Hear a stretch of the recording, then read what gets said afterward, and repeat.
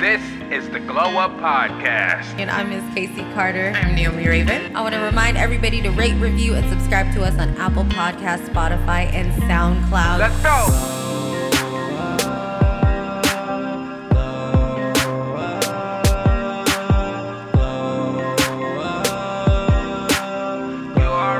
What is going on, everybody? You're listening to the Glow Up Podcast. We are still a part of the Soundcasting Network here in Seattle, Washington. I am Miss Casey Carter, and I am flying solo today.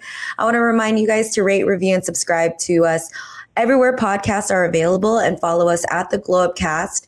If you are a small business or you know someone with a small business, make sure to tell them to sign up for our Glow Gang Spotlight. This is where we give these businesses the spotlight to shine, get to know them better, and see how we can help them and support them.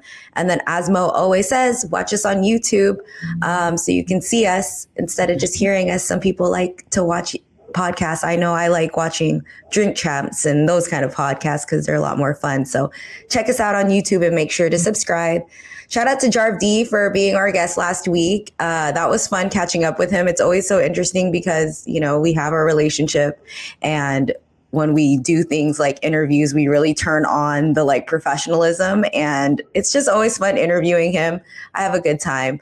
And his new project, Black House, dropped. So make sure to check that out. Turn it on, start dancing. It's definitely a vibe.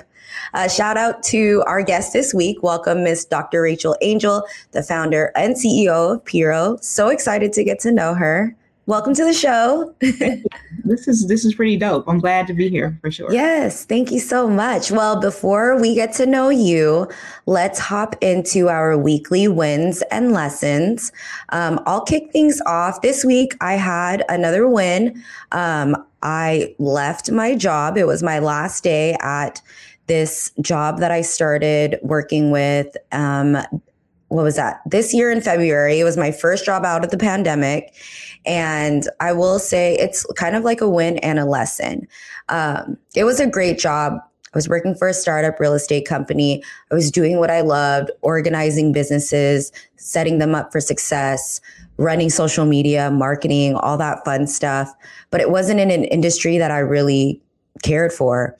And I wasn't really doing anything for my community. And I had to be real with myself with that because I was getting paid pretty well. Mm-hmm. And it was really difficult to leave. I'm such a people pleaser, and I just I hate leaving people when I know they need me. And I had to have courage to do that. And it was such a great experience. But again, I just needed to do what was best for myself. Their saying is dream big and live your best life. And what I learned about myself was this whole time as I've been doing this Miss Casey Carter stuff, I've been dreaming big, but I was not living my best life because I was limiting myself with my thoughts and not thinking that I would be able to actually do what I really want to do, which is helping creatives and talent and working in the music industry and things like that. But lo and behold, the universe is looking out for me because I left that job and made that decision without knowing what I was going to do next. And I ended up landing a position at the Crocodile, which is a music venue out here in Seattle, for those who are not here in Seattle. And it's going to be opening up really soon because they have relocated to this way larger space, and I will be working as the assistant talent buyer. So I'm so excited. I start on Monday, and hopefully this is a lesson and an inspirational moment for you guys to really just lean in on exactly what you want in life, because you limit yourself by thinking you can't do something. So really, really excited for this new chapter. Super, super big win. Do you have any wins or lessons, Dr. Rachel Angel? Ooh, I wasn't prepared. Yeah, you know what? This week has been really good for the company. We've gotten a lot of engagement, from investors and companies and corporations really just trying to start something new, start to approach things differently. So, and really just taking a different mindset when it comes to people and the kind of this mutual exchange of effort between two people. So that's been a big win. I commend you for taking that step. It's not always easy because most people will say, I remember I was a pharmacist and I remember my grandma, she was like, You gonna leave your job? That's a good job. You need to. Why you? I think you made a mistake, and so just believing in your own abilities is sometimes one of the hardest parts. And really just assessing the risk and just accepting whatever the worst case scenario is and keeping it moving. It's so scary, but I think, yeah, the universe has showed me it's always had my back, and you just have to listen to yourself. I think that's the hardest part and then sometimes you're like, that voice is so suppressed because it's so deep, it's so hidden. But just. Well, the world kind of like psychologically trains you to function and think a certain way. And usually that training is in the benefit of someone else other than yourself. Mm-hmm. If the more you can kind of question like whatever the routine thing is that you're supposed to believe, think, and do, the more you may find yourself, as opposed to kind of this idea of what a human being is supposed to be. Okay, come on, doctor. I love it. Well, let's get into our vibe check. Is there anything that you're currently vibing with as far as like shows, person, food, restaurant, anything that you're currently vibing with right now? I'm always listening to music. I mean, it's like I don't really turn on the TV a lot. I'm really a big music person, and so I'm waiting for Summer Walker to go ahead and drop another. Man, she's got to stop playing with us. I'm really on my like old school or older school. I don't know if you want to call it old school, but like the Hall & Oates and like Next and all, like kind of R&B. So that's really what I'm always vibing to at all times. It always makes you feel good. That kind of music, it just makes you feel so good. Well, it's kind of piggybacking off of yours, because what I'm vibing with, this week it was Aaliyah's 20th anniversary of her death. And obviously it's been in the news a lot, like with this, it sucks that it's like paired, but like this whole R. Kelly trial, and then her albums being available on streaming platforms. So there's like a lot of talk about Aaliyah. But what's really cool is I discovered this podcast. It's called Black Girl Songbook, and it's from author and former Vibe editor-in-chief Daniel Smith.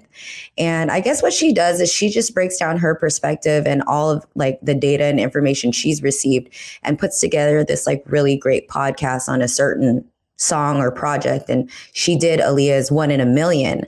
And it was so great. I love listening to I nerd out when I listen to those kind of podcasts because you get so much information.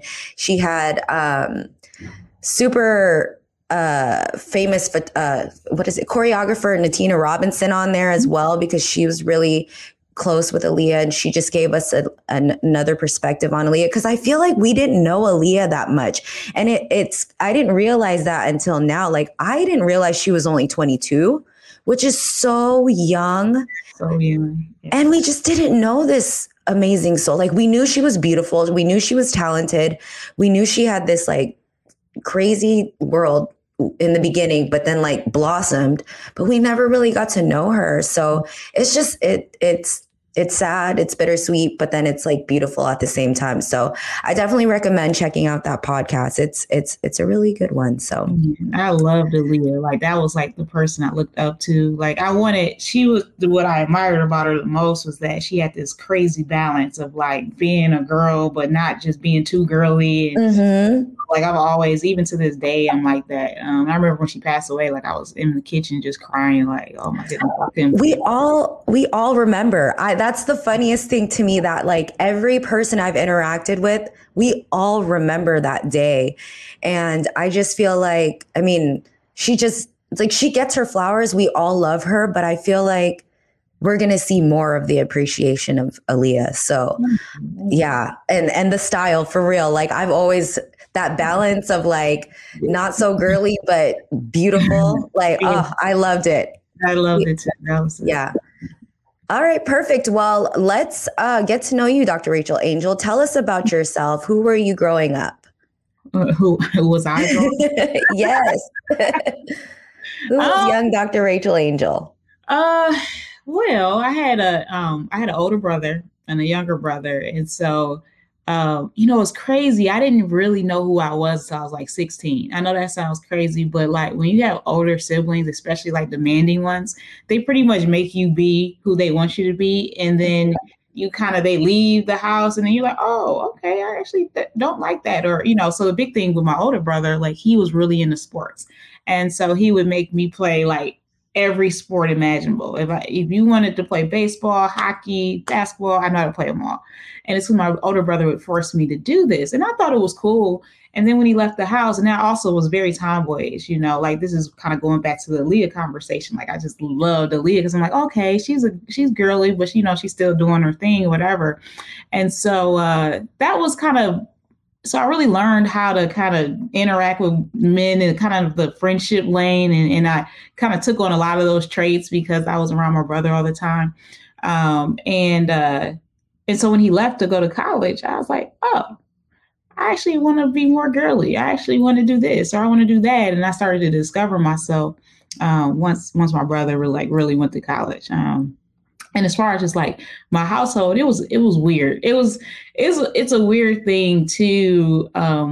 So we like lived in the suburbs, like around when I was like 11 years old, my mom moved into this big house, right? But we couldn't afford the house. And so like, I remember we didn't have carpet for like a year and a half, 2 years. And you're just walking around on and so that was an interesting experience because it's like you're in the middle of worlds, like where you can see a certain type of world where people are affluent and they have things, but on the other end, you're not really living that. You're still living in kind of the struggle environment that made the perception may be something else, and because we sometimes can live in perception more than reality, and so I think that all molded me to kind of have these different perspectives on life, and really equipped me to try to navigate in a way of having balance. So if I had to describe myself, I just say, my life created balance for myself.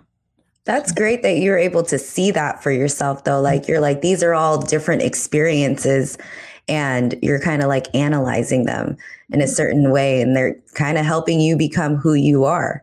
Absolutely. Absolutely. I do think you have to like do this introspective assessment of yourself, but I probably do it too much because then you can become overcritical and over analytical of yourself. But everybody should, like when people, are constantly getting in arguments and they're beefing with this guy or this girl all the time. And they're like, it's because of them. Actually, the consistently it's been you, and you got to have enough humility to step back and try to fix the things that are actually hindering you. Yes, I love that. Well, let's talk about Peerro. Tell me about the beginning process. Like what sparked this idea to start this app? Yeah, sure. So I kind of touched on just like my childhood and, being in the middle of, looking like you have money, but you don't really have money. And so when I was 16, my mom, she lived in North Carolina and my dad lived in New York. And so I was staying in the house that we had moved into. It was like this big house, but it was no furniture in there. I remember I would sleep on a bean bag and I was, and I had to go to work every day and go to school. And so I didn't want to be in that anymore. Like the hustle, this grind and hustle that I was in the middle of as early as 16 years old. I really wanted to figure out how to get out of it. And I was exposed to other things. And this is like a bit of a segue, but like a lot of young people that maybe like living in an inner city where they're not seeing both sides of the world, they could be in that same situation. In my situation, I was in that situation. I just was in it in a different type of environment, if that makes sense. And so I was exposed to different opportunities that somebody else may not be exposed to. And so you could be in that same situation, but not navigate it the same because of what. And so I think that for me, like I'm looking at this path, and I remember asking somebody in my class, and she was the valedictorian, and I asked her like, what you want to do when you grow up? And she was like, I just want to be a chef. I was surprised. I'm like, what you want to be a chef for? You getting these good grades. You should be a rocket scientist, whatever. So anyway, she looks at my face, and I guess it triggered her to be like, well, my mom wants me to be a pharmacist. And I was like, well, why? And she's like, well, because they make a lot of money and it's in demand. I was like, all right, cool. So I ended up doing that, following that path based off of a conversation that I had with somebody in class. And so I still, when I was 16, had to work a full-time job and to support myself and go to school. And I used to save up every year to go to college. And I went to college to become a pharmacist based off the fact that I wanted to do something different. And so the reason that I created Peerro is because I'm looking at this. I'm looking at like, okay, here are all these things I was exposed to. Here's why, these are the things I had to do from a stepwise approach to become a pharmacist. And how do I figure out how to communicate this on a wide scale to other young adults or young people that might be in the same situation or the same thing, same place as I was. And really, if you look at society today, a lot of young people, I think there's 22% of young adults that are not in employment, education, or training. So we're losing kids left and right because we're not communicating how to navigate the world. We're failing them by not helping them navigate the world. And so I wanted to create an efficient and effective way to do that. Do you think it's like the blame on schools? Is it the blame on parents? Is it the blame on social media? Because I do feel like my husband has a 16-year-old daughter. And then my friends, their kids are growing up now and they're at that age of like, what do you like to do? Who are you? Like, and we feel so disconnected. We're just like, dang, these kids have no ambition. Like when I was 16, I was out here selling mixed CDs and stuff. Like, I wanted a job and I had ambition. I do think that there was a lack of like direction, but I had the ambition. And I feel like the kids these days, they either have a bunch of it and are like doing their thing on Twitch and YouTube, or they just have none of it. So who do you think, not to be like, we blame them, but like, where do you think this is all stemming from? Yeah, I think it's a combination of things. One of the biggest things I talk about is like, we study history and the things that have happened in the past, and you watch how we changed legislation to make sure that kids didn't work early. Like kids don't, and then you hear a lot of parents say, oh, don't work, focus on school so you can go to college, right? And so here's this whole period of time where you're missing all these value development. Like I started working, I was 12 years old. Like, and there's other people that start working when they like 8 or 9 years old. And we understand that we don't want to have kids getting taken advantage of. And there's ways to avoid that. But there's a lot of lessons that are taught. There was a kid that we placed into a grocery store to do, be a cashier or whatever. And she'd go to work every day. And then I remember the principal thought that I would be offended by her statement. Her statement was, I don't want to do this anymore. I don't want to be a cashier no more.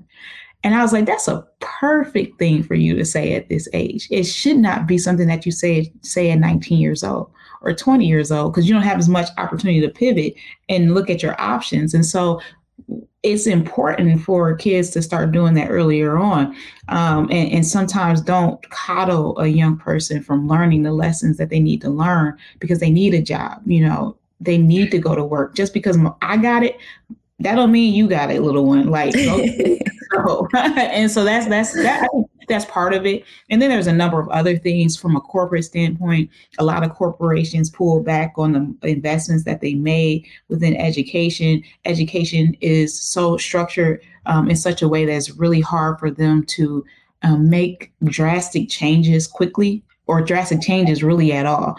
And so there's a lot of things that are going on.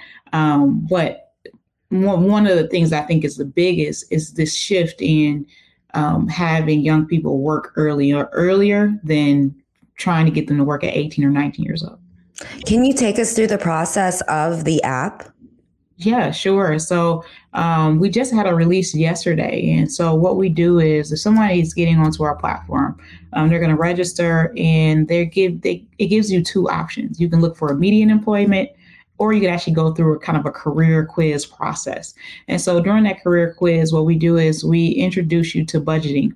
So we ask you what kind of car you want. Do you want a practical, luxury, whatever? And then you pick it, and we let you know that should be no more than 20% of your budget. And from that question, we're able to create a budget for a person to say, here's at minimum what you need to make. And then they can kind of set their salary goals higher. It's up to them. And from there, what we do is we then take them through kind of this like swipe left, swipe right, like your dating opportunities. And so we look and say, hey, what industry? You want to go into business? You want to go to retail, music, whatever the case may be. And it's pretty quick. It's something that doesn't take long.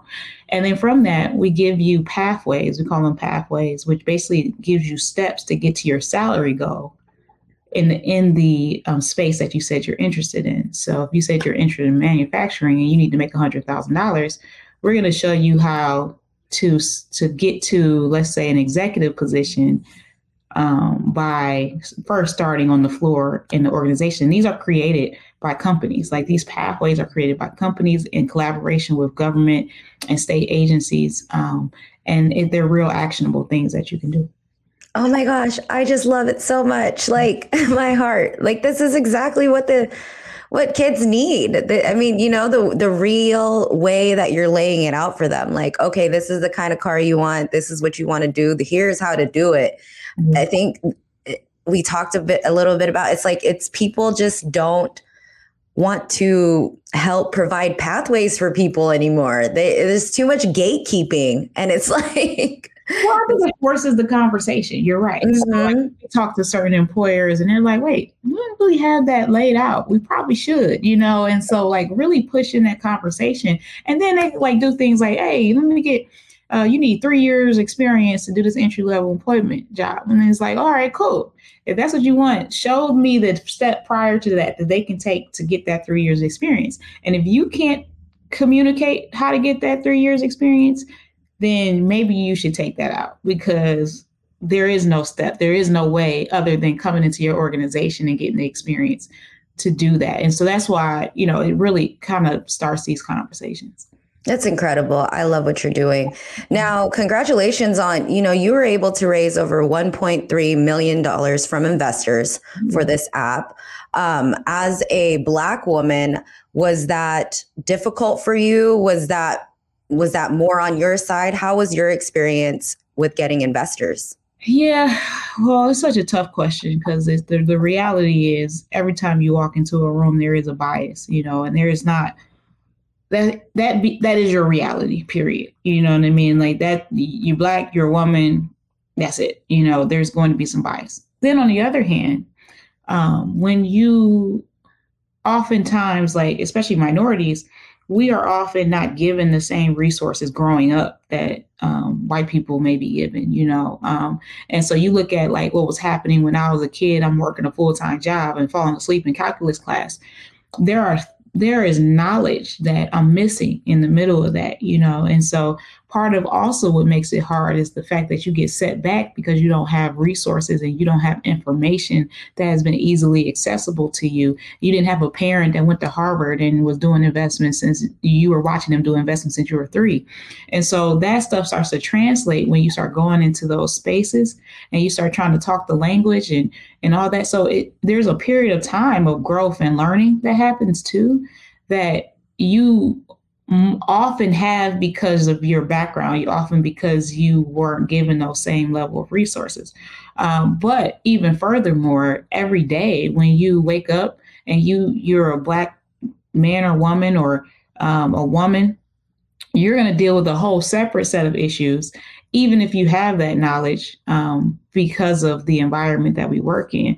And it doesn't stop with raising capital. It happens when you try to raise capital. It happens when you try to acquire customers. It happens when you try to acquire talent that comes on your team. Do they believe in you? Do they think that you can accomplish the things that you're saying you can accomplish? And so it's always there, and you've really almost got to overcompensate for it. Yeah. So scaling back, when you were like, I'm going to do this app and you had your business plan and everything, there's so many different ways to start gaining capital. What was the first step that you took to start doing that? I just started trying the first thing was I got mentors that I thought were in the space and ones that's going to keep it real. Like, one of my mentors hurt my feelings. Like, they told me I didn't talk well enough. They told me I didn't. And it was so real, though. It made me really learn how to expand my vocabulary and improve the flow of how I spoke about the things that, I wanted. So that was that was one thing. It's really just getting some mentorship that's going to be real and it's really going to be invested in seeing your progress. The second thing is that I didn't try to wait until things were perfect. Like, I don't need to wait until I got everything in line to go and talk to an investor. I need to go present to these investors so they can tell me how shitty I am. And then the next time, maybe they might not say you're shitty. You work on this. And then the next time you might be okay. And then now you might get the investment. And so it's like, you can't wait until things are perfect. You just gotta have some tough skin and really know that if you knew how to be where you wanted to be, you would be there right now. So figure it out. Oh my God, what a lesson right there. I mean, I was just talking about this, how we wait till it's perfect and it's never going to be perfect. So you're going to be waiting for forever. And I think what you said is so valuable, because I've always been that way of like, I move kind of fast, and I put myself out there, but I do that so I can receive the criticism. I do that so I can see what I did wrong. I do that so I can see how I can improve for the next time. Because if you coddle things for too long or you hold it in for too long, how are you going to know what you're doing wrong? Yes, that's absolutely true. Yeah, I love that. Okay. Well, what's next for Peerro? Well, there's some things I just can't talk about. Okay. there's some more funding coming into the company. There's some big deals that are happening, and hopefully we can continue to do that and replicate that across the country. It has been a fight pushing through the monotony of what every other government agency, school system, is doing, because it can be very political, and breaking through that and learning how to break through it. So that's pretty much what's next. And just to kind of to comment on what you said, I do think it is about putting yourself out there, but it's also about learning how to get people invested in what you're doing.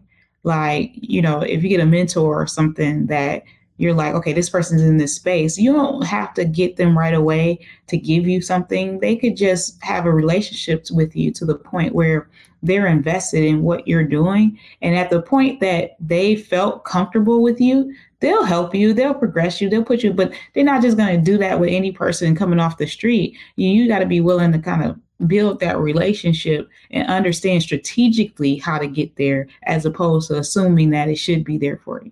Oh, assuming makes an ass of you and me. Now, I will say, I feel like a lot of people, they feel while they're building, they want press. And then when they get on at a certain level, they're like, okay, I don't need press anymore. And I want to ask you, why is press still important to you? Because you do a lot of press. Yeah. So why is press important for you? I actually am very much so an introvert. And so I don't actually like to do it. But what I noticed is that there's a lot of people out here who are interested in what you're doing, and it is really important from a strategic standpoint, a go-to-market strategy, to get out here and put your name out there so that there's a level of familiarity, even when you don't necessarily have a presence in that place. And so pushing, and getting your voice out there as much as possible is really important, because there are a lot of people that want to support you and they want to find you, but you got to put yourself out there in order for them to do that. Yes. Well, before we get out of here, I would love to ask you for 3 tips on knowing the right time to pursue your dreams or passions. Ooh, yeah. Okay. So if you are somewhere right now and you go to work every day, and every day you feel like you're not supposed to be there, that's the first sign. The second sign is if you have made an assessment of the risk involved in doing what you want to do, and in the worst case scenario, if you are willing to take that risk and take what could come of that, and you would die happy because you tried, but you wouldn't die happy if you didn't, then that's the second thing. The third thing, if you're willing to do what if you're willing to do the action that's not easy, that's not fun, then you know that so I'll give an example. People always say they want to start a business and they'll ask me for help. Like, oh, go create a pro forma and come back to me. People never come back to me because they don't want, because it's tedious, it's annoying, it's something you don't know. Like when I was like, this is tedious. I don't know how to do this, but I tried and I came back, and so when you got to know if you're willing to do the hard work. Awesome. I love it. I'm so honored to be able to have chatted with you today. And again, I really admire what you're doing. I think there's a lot of people who are doing what we want to do as far as helping people and getting them to a level. But there's a lot of people who are not, and a lot of people who do not see the value in doing it. And a lot of the things I hear is just, let them find out, let them do it. And it's like, why not be a bridge and help someone get to what they want to do in life, or help them discover what they want to do in life? Because it just creates a better society for all of us. Absolutely. So I love what you're doing. Well, Dr. Rachel Angel, thank you so much for joining us. Please let people know where they can follow you and keep up with all the things that you have going on. Sure. Well, I have my Instagram listed here, Peerro Angel, and you can pretty much find Peerro anywhere on any platform. So, yes. Where did the name come from? It actually stands for Peer Hero. So we talked about my peer in my class, and so somewhat like a hero. So Peerro. I love that. Oh, okay. So great. Okay. Well, you guys make sure to follow her and keep up with what she's doing. You guys make sure to rate, review, and subscribe to us everywhere podcasts are. Follow us at the Glow Up Cast. Sign up for that Glow Gang Spotlight. And check us out on YouTube, and check out my website, MissCaseyCarter.com, for those helpful templates that will help you with your communications for show requests, press requests, and new music submissions, EPK templates, all that good stuff. Check out the website. And if you have any questions, make sure to hit me up. Dr. Rachel Angel, it was a pleasure getting to know you. Thank you so much for joining me. And I'll be back next week. Bye, you guys.